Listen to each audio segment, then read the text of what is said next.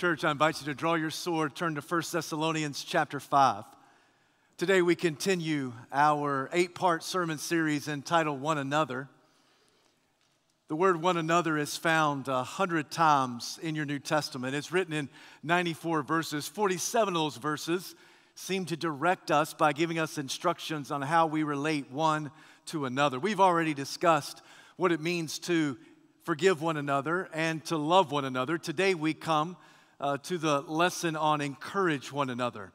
So with your Bibles drawn, I ask you to stand out of reverence to God's most precious word. I want to actually begin in 1 Thessalonians chapter 4, verse 18, and read through chapter 5, verse 11.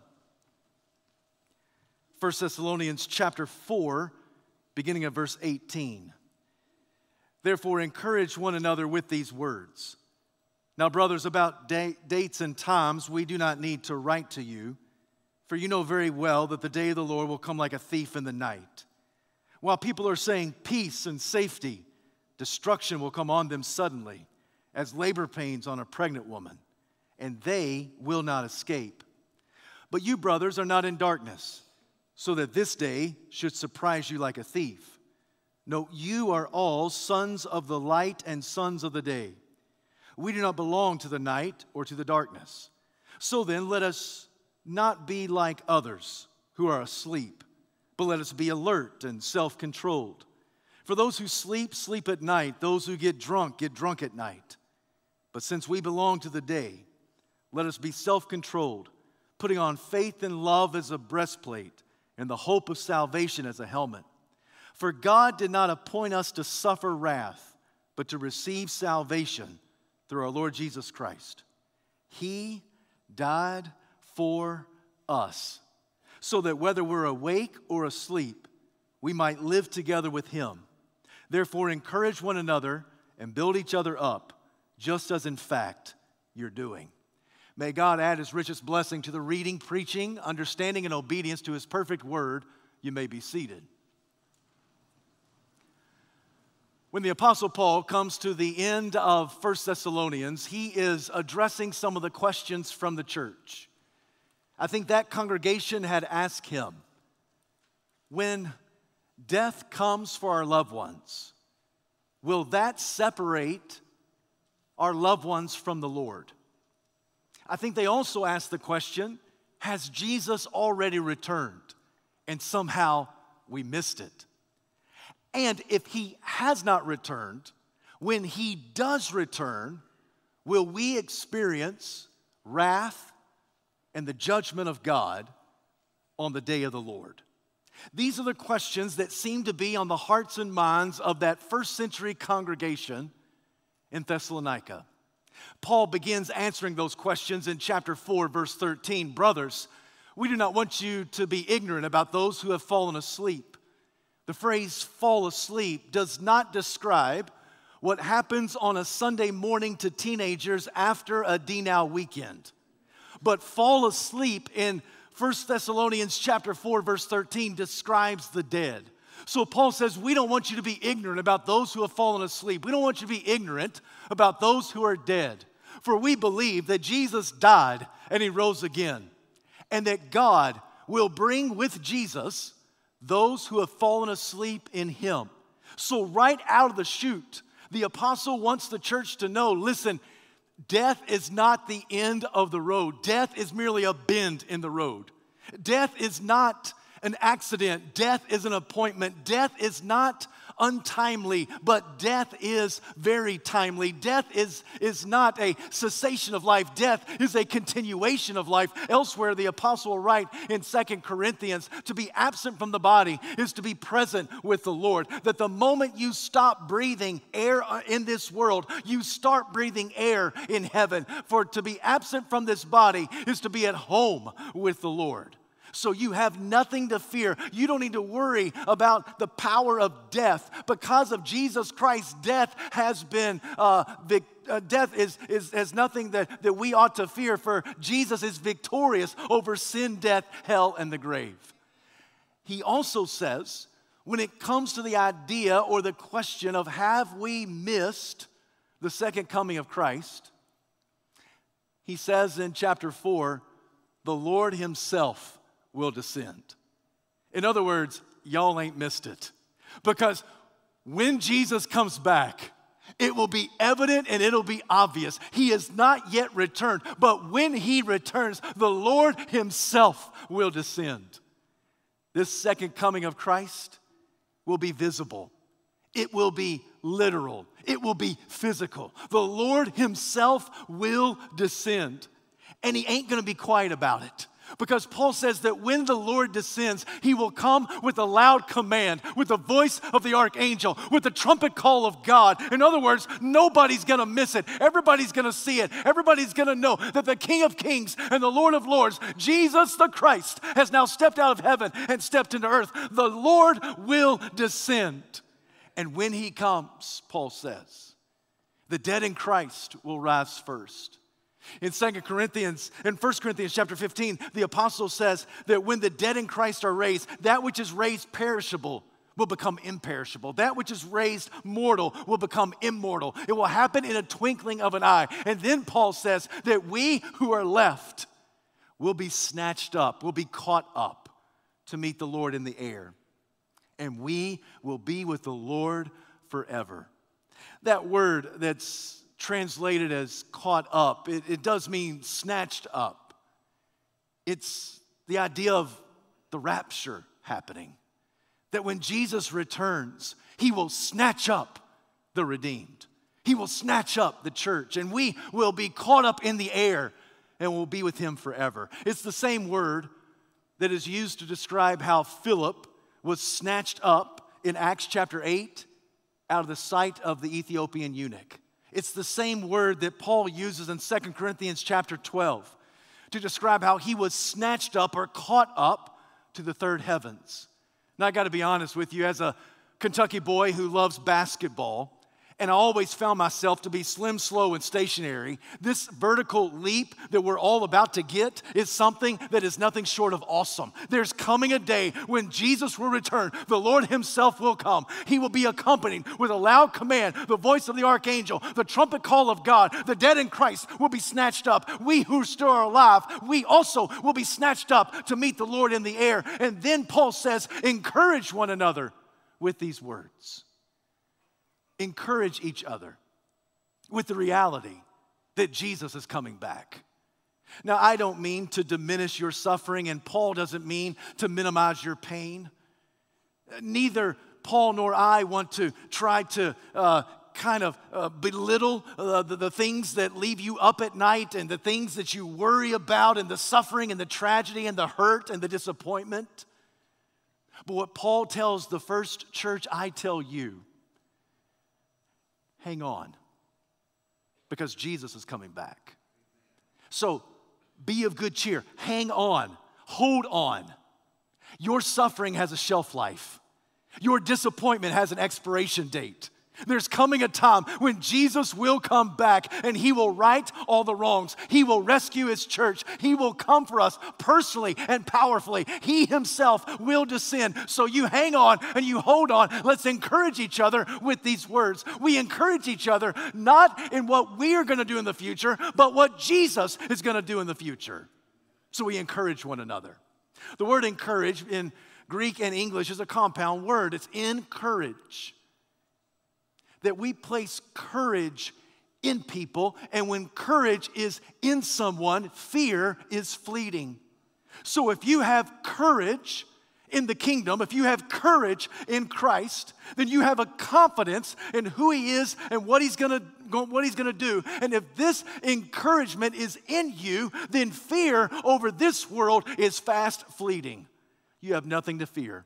You have nothing to worry about. Don't worry about your sickness, your sadness, your suffering. Don't worry about your problem, predicament, and prognosis. Don't let that just overwhelm you, because Jesus is coming back. So encourage one another with these words. Now, regarding dates and times, Paul says, we don't need to write you. The reason we don't need to write you is because Paul says, I don't have the foggiest idea of when it's going to happen. I don't know the date or the time. In fact, even Jesus said that the dates and times are reserved for the Father. Jesus even said that's one of the things that he laid aside when he came to earth, that even Jesus, when he walked this sod, did not know the dates and the times. Only the Father in heaven knows the appointed date and the appointed time. But throughout this passage, Paul compares and contrasts all of humanity. Now I realize that there are 7.8 billion people on planet Earth. We reside in approximately 200 nations. There is great diversity in humanity, but the Bible describes only two kinds of people: those who are in Christ and those who are out of Christ.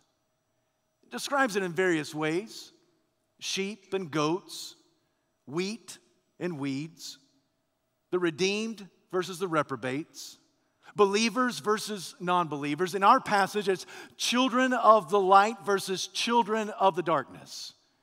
And Paul says that while it's true that Jesus has not yet returned, but he's coming one day in the future, and when he comes, it will be unmistakable. When he comes, it will be unavoidable. When he comes, your proximity to Jesus will determine your perspective of the day of the Lord. If you are in Christ, the day of the Lord will be glorious. If you are outside of Christ, the day of the Lord will be gruesome. If you are in Christ, the day of the Lord, the second coming of the Messiah, it is welcomed by you. If you are outside of Christ, the second coming of our Lord is something that you hope to be avoidable, but it's not. So, your proximity to Jesus, whether you're in Jesus or outside of Jesus, your proximity to Jesus will determine your perspective on the day of the Lord. If you're in Christ, you can't wait for it to happen.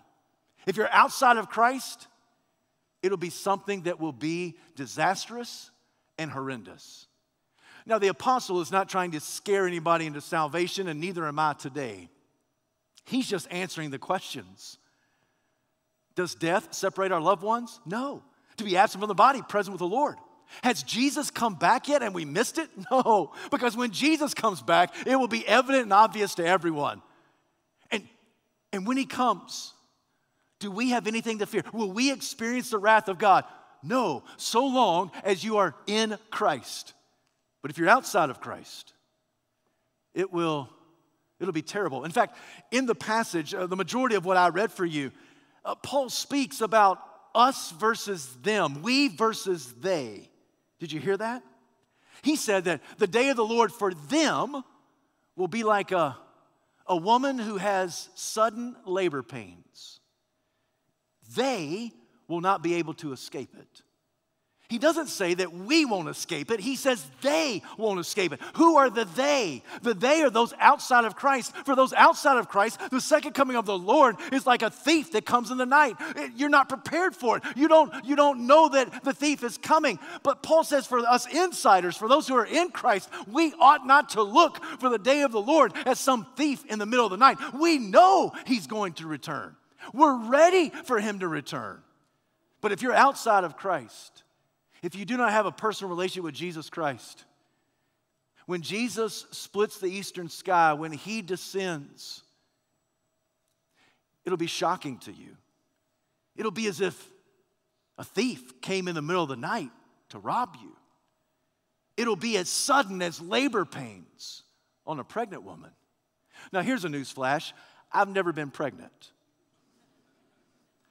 But my wife has been pregnant twice. And both times, I have watched sudden labor pains come upon her. When labor pains came upon my wife, the world was turned upside down. When labor pains came upon my wife, it was evident, it was obvious, not just to her, but to me, but to everybody else that was all around us. We knew that this was the moment. Labor pains had come. And Paul says for those that are outside of Christ, it'll be as sudden as labor pains coming upon a pregnant woman. And they, on the outside of Christ, they will not be able to escape. It's not that we won't escape, but they, on the outside of Christ, they will not escape. Paul uses the majority of this passage to compare and contrast what it is to be a child of the light versus a child of darkness. And not only is our perspective to the day of the Lord different? But actually, the way we live everyday life is different.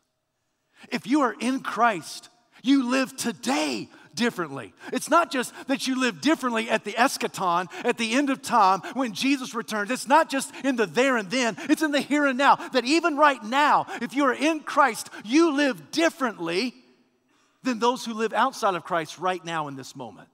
And the differences are stark. The contrast is overwhelming.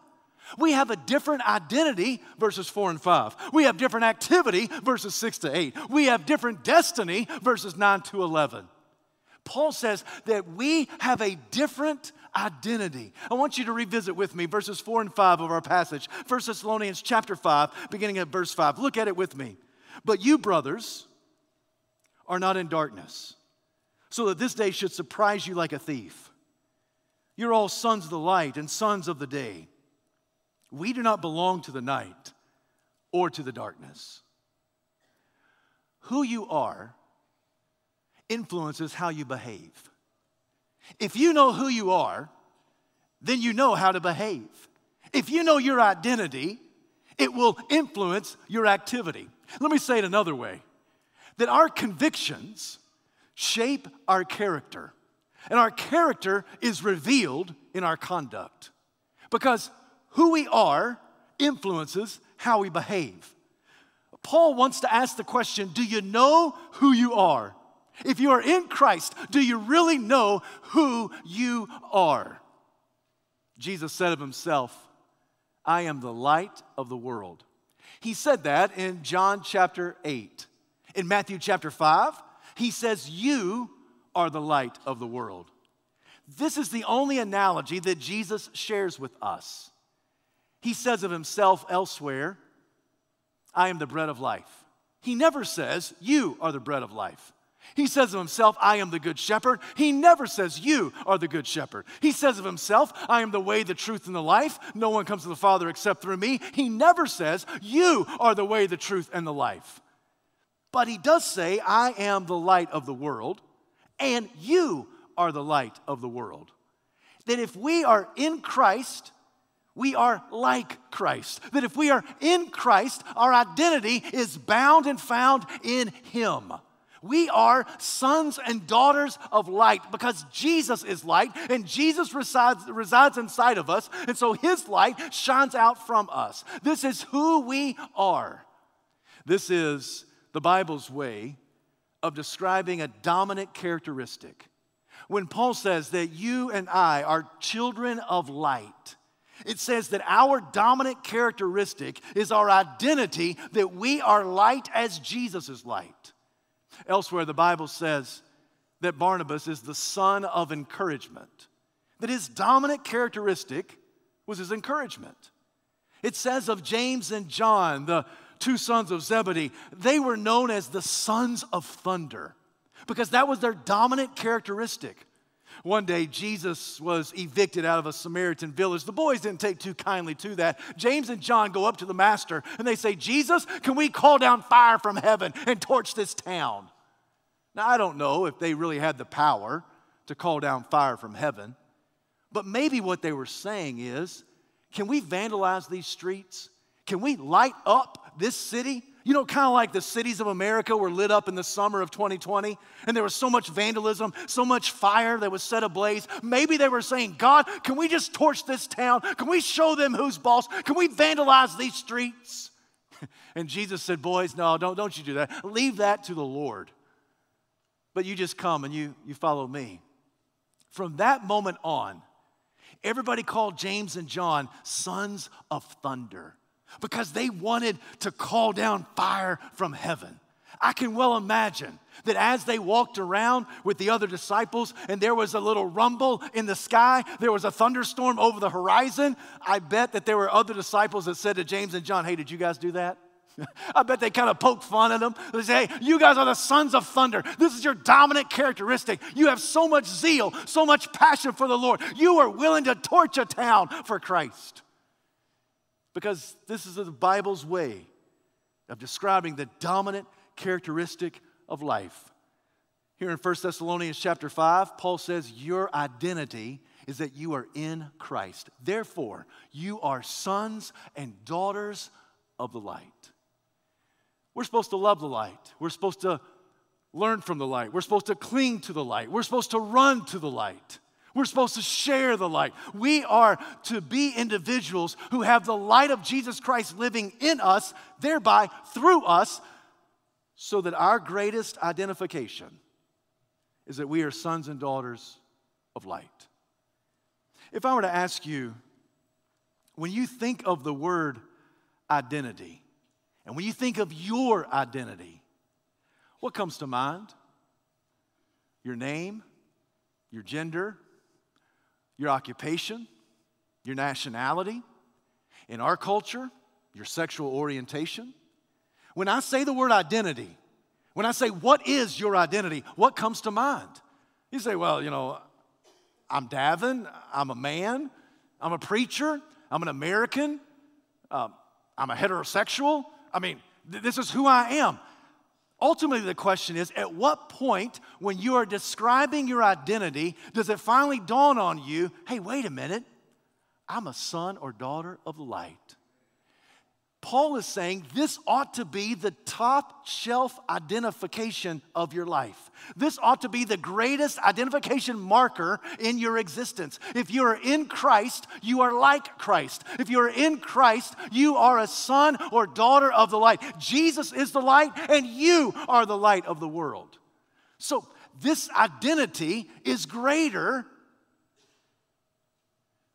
than young versus old, rich versus poor, male versus female, Democrat versus Republican, member of the marching band versus member of the varsity football team. This identification marker is different than even the fans who say War Eagle or Roll Tide Roll. I mean, this identification marker is the biggest identifying marker of your life. If you are in Christ, your identity is that you are a son or a daughter of light. This is who you are. Not only is your identity different, but we have different activity. Look with me once again in verses 6 to 8. Paul writes, so then, let us not be like others who are asleep, but let us be alert and self-controlled. For those who sleep, sleep at night. Those who get drunk at night. But since we belong to the day, let us be self-controlled, putting on faith and love as a breastplate and the hope of salvation as a helmet. Once again, friend, who you are influences how you behave. Your convictions shape your character. Your character is revealed in your conduct. So you and I have different activity. We are not like the children of the dark. We do not live like the darkness. We live as children of the light. Paul says that those that are groping in the darkness, those who are living like the darkness, not only are they in the dark, but they're asleep in the dark. Not only are they asleep in the dark, they're passed out drunk asleep in the dark. This describes the moral and intellectual degradation of darkness. It just continues to spiral downward. Did you see it? I mean, they're not just in the dark, they're asleep in the dark. Not just asleep in the dark, but they're passed out drunk in the dark. This does not describe your activity as a child of God, as one who is a son or daughter of light. Your identity shapes your activity, so you live like Jesus. What does it mean to be a son or daughter of the light? What's the activity that we're supposed to be about? Well, Paul gives us the answer. He says that we are to be alert and self-controlled. We're to be alert and self-controlled. The word alert is present tense. It's a continuous action. It's not just that we're sometimes alert. We continue to be alert. The word alert means awake and aware. So we're awake to the things of God. We're aware to the movement of God. We're aware to the instructions of God. And because we're alert to that, awake to that, aware of that, then we want to emulate that in our life. Listen, I realize that none of us are perfect.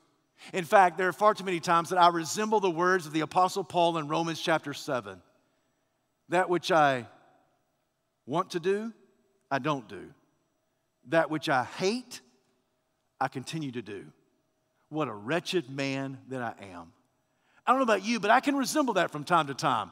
But the pattern of my life and the pattern of the decisions of your life ought not to resemble darkness, but to resemble light. We have a different activity. We're alert, we're awake, we're aware to the things of God, and we demonstrate self-control. This word, self-control, is the same word that he uses in 1 Thessalonians chapter 4, when he says that you ought to avoid sexual immorality and learn to control your body. The word for control your body is the same word as self-control. That because we are in Christ, we have different activities in life, and the actions of our life resemble Big Brother Jesus. So if Jesus is in us, then we strive to act like him. I think that I would go one step further, and I'm confident that the apostle would agree with this, that not only are we to be self-controlled, but we are to be spirit-controlled. That if Jesus is the Lord of your life and you are in Christ, then the Spirit of God is in you. The same Spirit that raised Jesus from the dead is inside of you, beloved. The same Spirit that raised Jesus from the dead is alive and working in you. So your life as a child of the light, your life ought to be Spirit-controlled. So you are controlled by the Spirit of the Lord. I've heard from people who have said, Pastor, I really just can't help the way I talk. I can't help what I say. I can't help how I think. I can't help how I feel. I can't really help what I do. And the gospel says, yes, you can. The gospel, the Spirit of the Lord that resides inside of you, can shape the words that you say. Some people have said, you know what? I just use these words. They don't mean a whole lot. I don't really mean the vulgarity of it. I just kind of speak it. It's just the words that I say. It was Johnny Hunt who said that when he became a Christian, he lost half of his vocabulary. When he became a Christian, he lost half of his vocabulary. He said, not only was I not supposed to say it, but I didn't want to say it, and the Spirit of God had to control my mouth. Some people say, preacher, I just can't help. I just can't help how I think. It's my upbringing. I think like my father thought, and my daddy thought like my granddaddy thought. It's just the way we are. All of the injustices, all the prejudices, all of the concerns, all the convictions. It's kind of ingrained in me. I just can't help the way I think. And the gospel says you can help your stinking thinking, for you set your mind on things above, and you set your heart on things above, where Christ dwells. I've had people tell me, Pastor, I can't help the way I feel. It's just my feelings. I feel the way I feel. Can't help the way I feel. But the gospel says, yes, you can. For the Spirit of God that lives inside of you can control your feelings. For you subject your feelings unto the Lord. You subject your heart. You set your heart on things above. And you arrest anything that is not of God in your thoughts or in your feelings. People say, Pastor, I can't help what I do. I can't help how I react. I can't help the fact I got a short fuse. I can't help that. It's just kind of who I am. I can't help the fact that I'm selfish. It's kind of who I am. You got to like it or lump it. You got to love me or hate me. But that's who I am. But the Bible says that we have been bought with a price. So we glorify God in everything that we have. Listen, friend, your salvation is positional. For you are under Christ, and no one and nothing can snatch you out of the hands of God. Your salvation is positional. Your sanctification is progressive. So that you actually have something to do with your sanctification. That's why Paul says, put on love and faith as a breastplate, and put on the hope of salvation as a helmet. Your salvation is positional. You are in Christ. Nothing can snatch you out of his hands. You cannot lose your salvation. But the Bible, the New Testament also speaks that your sanctification, the process of being made holy like Jesus, is somewhat progressive in the sense there are some things you have to do. You've got to put on faith and love. You've got to put on hope as a helmet of salvation.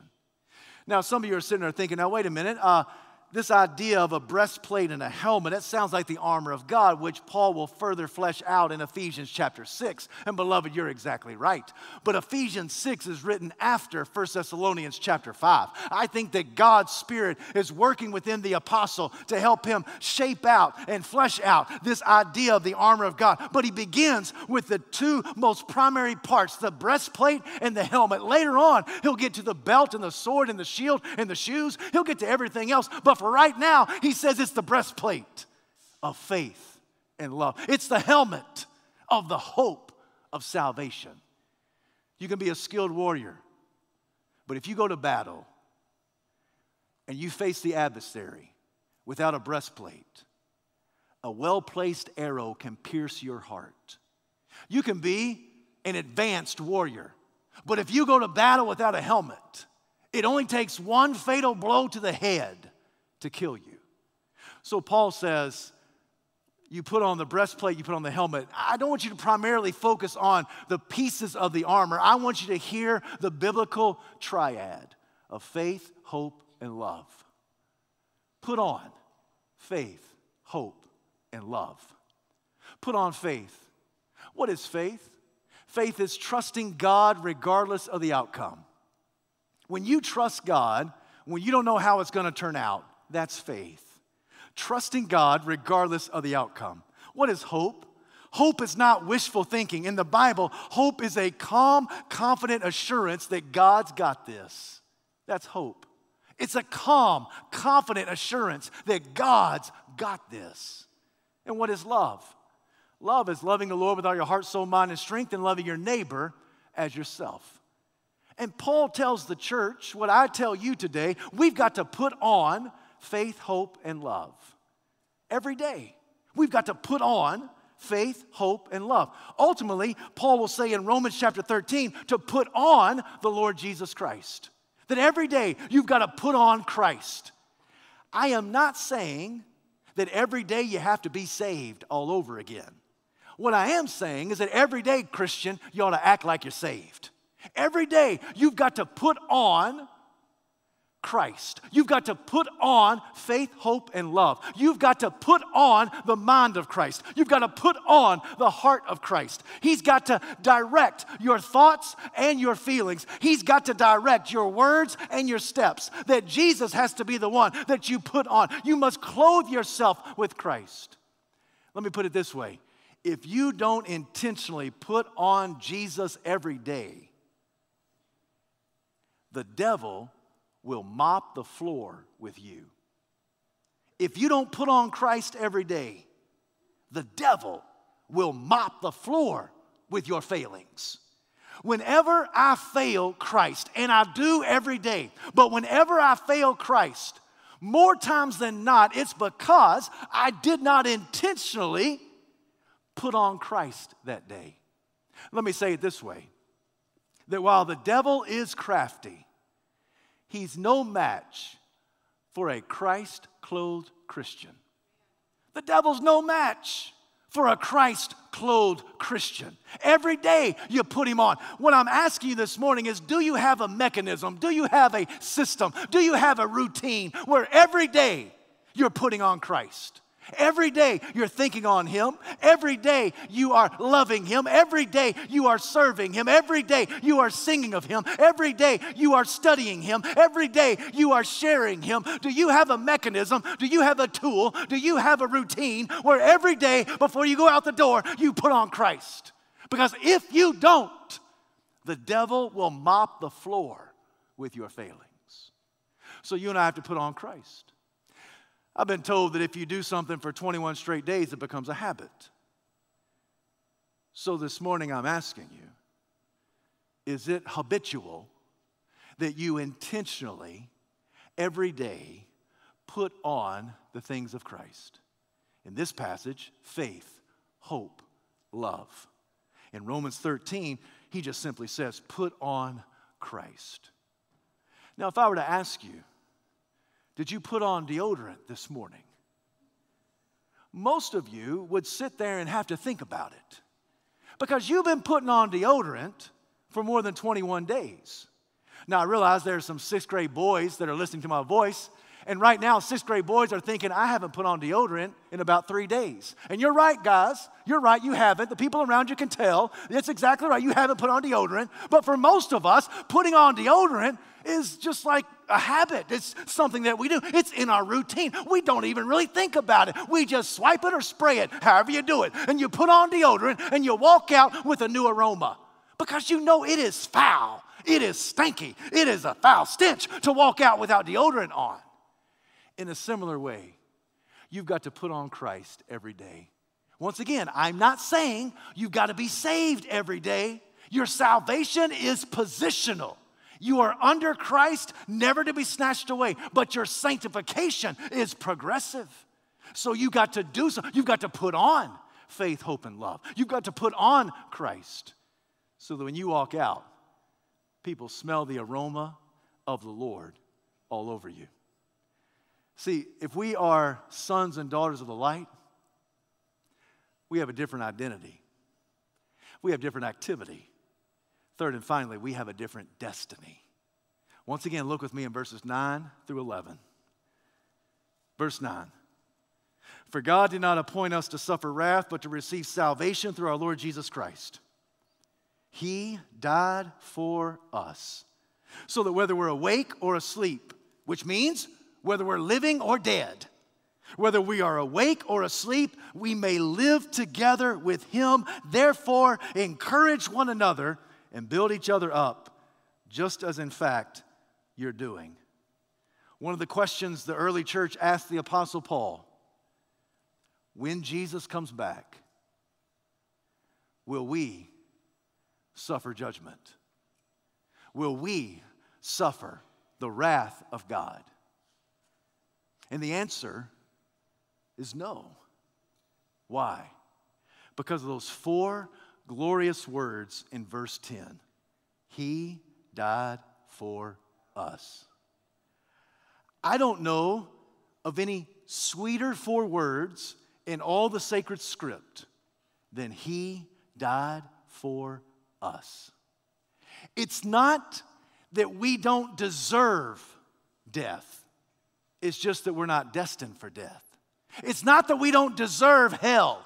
It's just we're not destined for hell. It's not that we don't deserve eternal punishment from God. It's just we're not destined for eternal punishment from God. It's not that we don't deserve eternal death. We're just not destined for eternal death because he died for us. Because he died for us, he took all the wrath upon himself at Calvary. He died for us. He took all the condemnation that we deserved. He died for us. He took all the holy hostility that should be poured out against you and against me. It's not that we don't deserve that. We're just not destined for that. Can I get a hallelujah in the house? Because he died for us.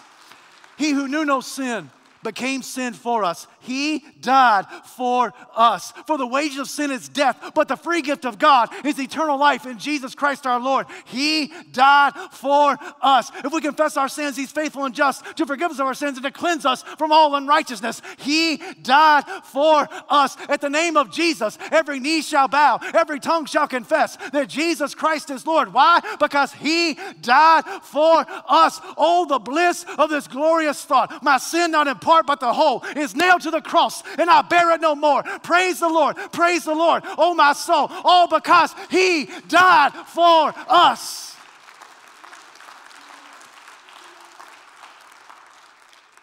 But Jesus didn't stay dead. The Bible tells us that he died for us on Friday.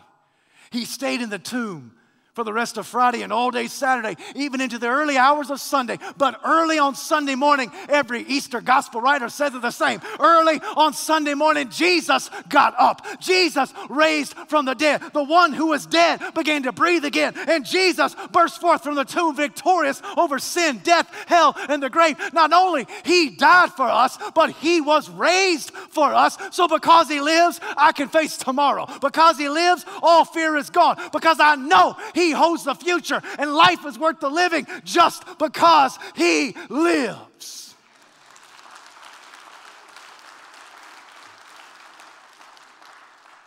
So Paul said to the church, encourage one another with these words. Build each other up. Encourage confidence in Christ. Encourage one another with these words. We live in a world when we can get discouraged.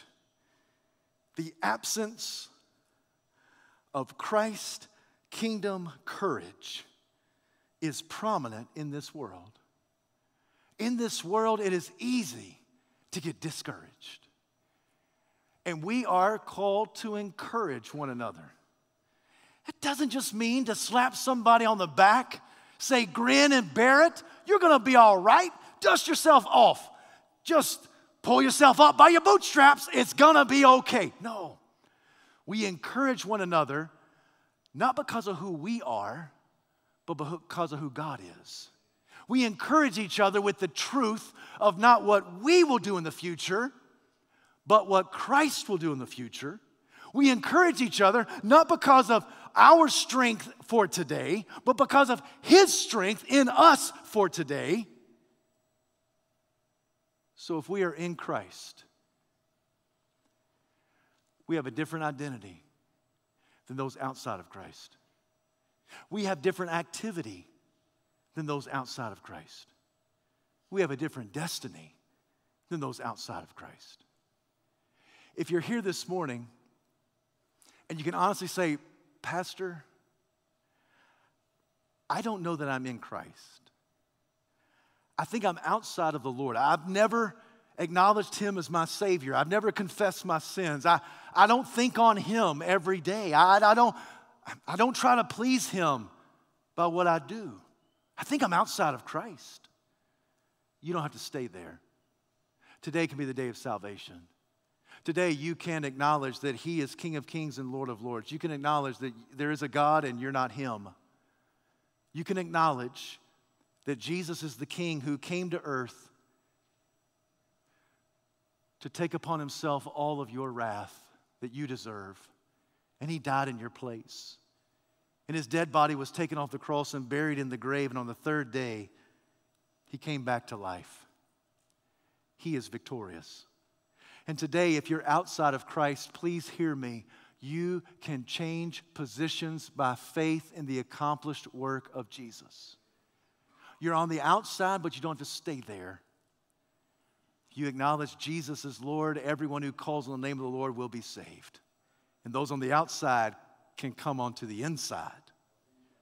If you're inside Christ and the Holy Spirit is inside of you,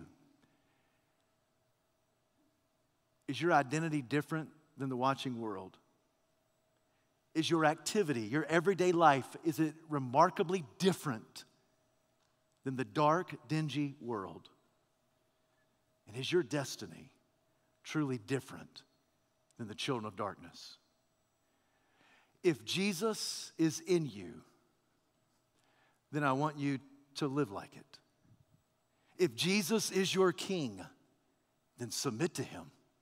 If Jesus is your Lord, then think like it. If Jesus really is in charge, then do your business like it. If Jesus really is the master of your life and your family, then live like it. There may be somebody here and you're outside of Christ today. When the band comes to lead us, we want to invite you to come, take one of the pastors by the hand and say, I need Jesus. If you're in Christ today, but you're not living like it, if you're in Christ today and you're not acting like it, then today I call you to repent of your sin. You can do that right there in your seat, but you can also do it here at the front. And maybe you need to come and pray. And maybe your prayers are for yourself. Maybe they're for somebody else. Maybe it's a spouse, a child, a son or daughter, grandchildren, loved ones, coworkers, classmates, teammates. Maybe you need to pray for somebody else. Regardless, the altar's right here open. Let us encourage one another with these words. Jesus is coming back, And Jesus makes all the difference, not just in the there and then, but in the here and now. So let's live like the light. Let's love the light. Let's run and dance in the marvelous light of our Lord. Heavenly Father, we bow before you. We give this invitation. If there are children of darkness that are here, I pray that today there will be a transformation and they will become children of light. For those who are in Christ, those who are sons and daughters of the light, Lord, maybe there's some of us who aren't acting like it. Today we want to confess our sins to you. Ask for your forgiveness. Lord, have your way in this invitation. In Jesus' name we pray. Amen.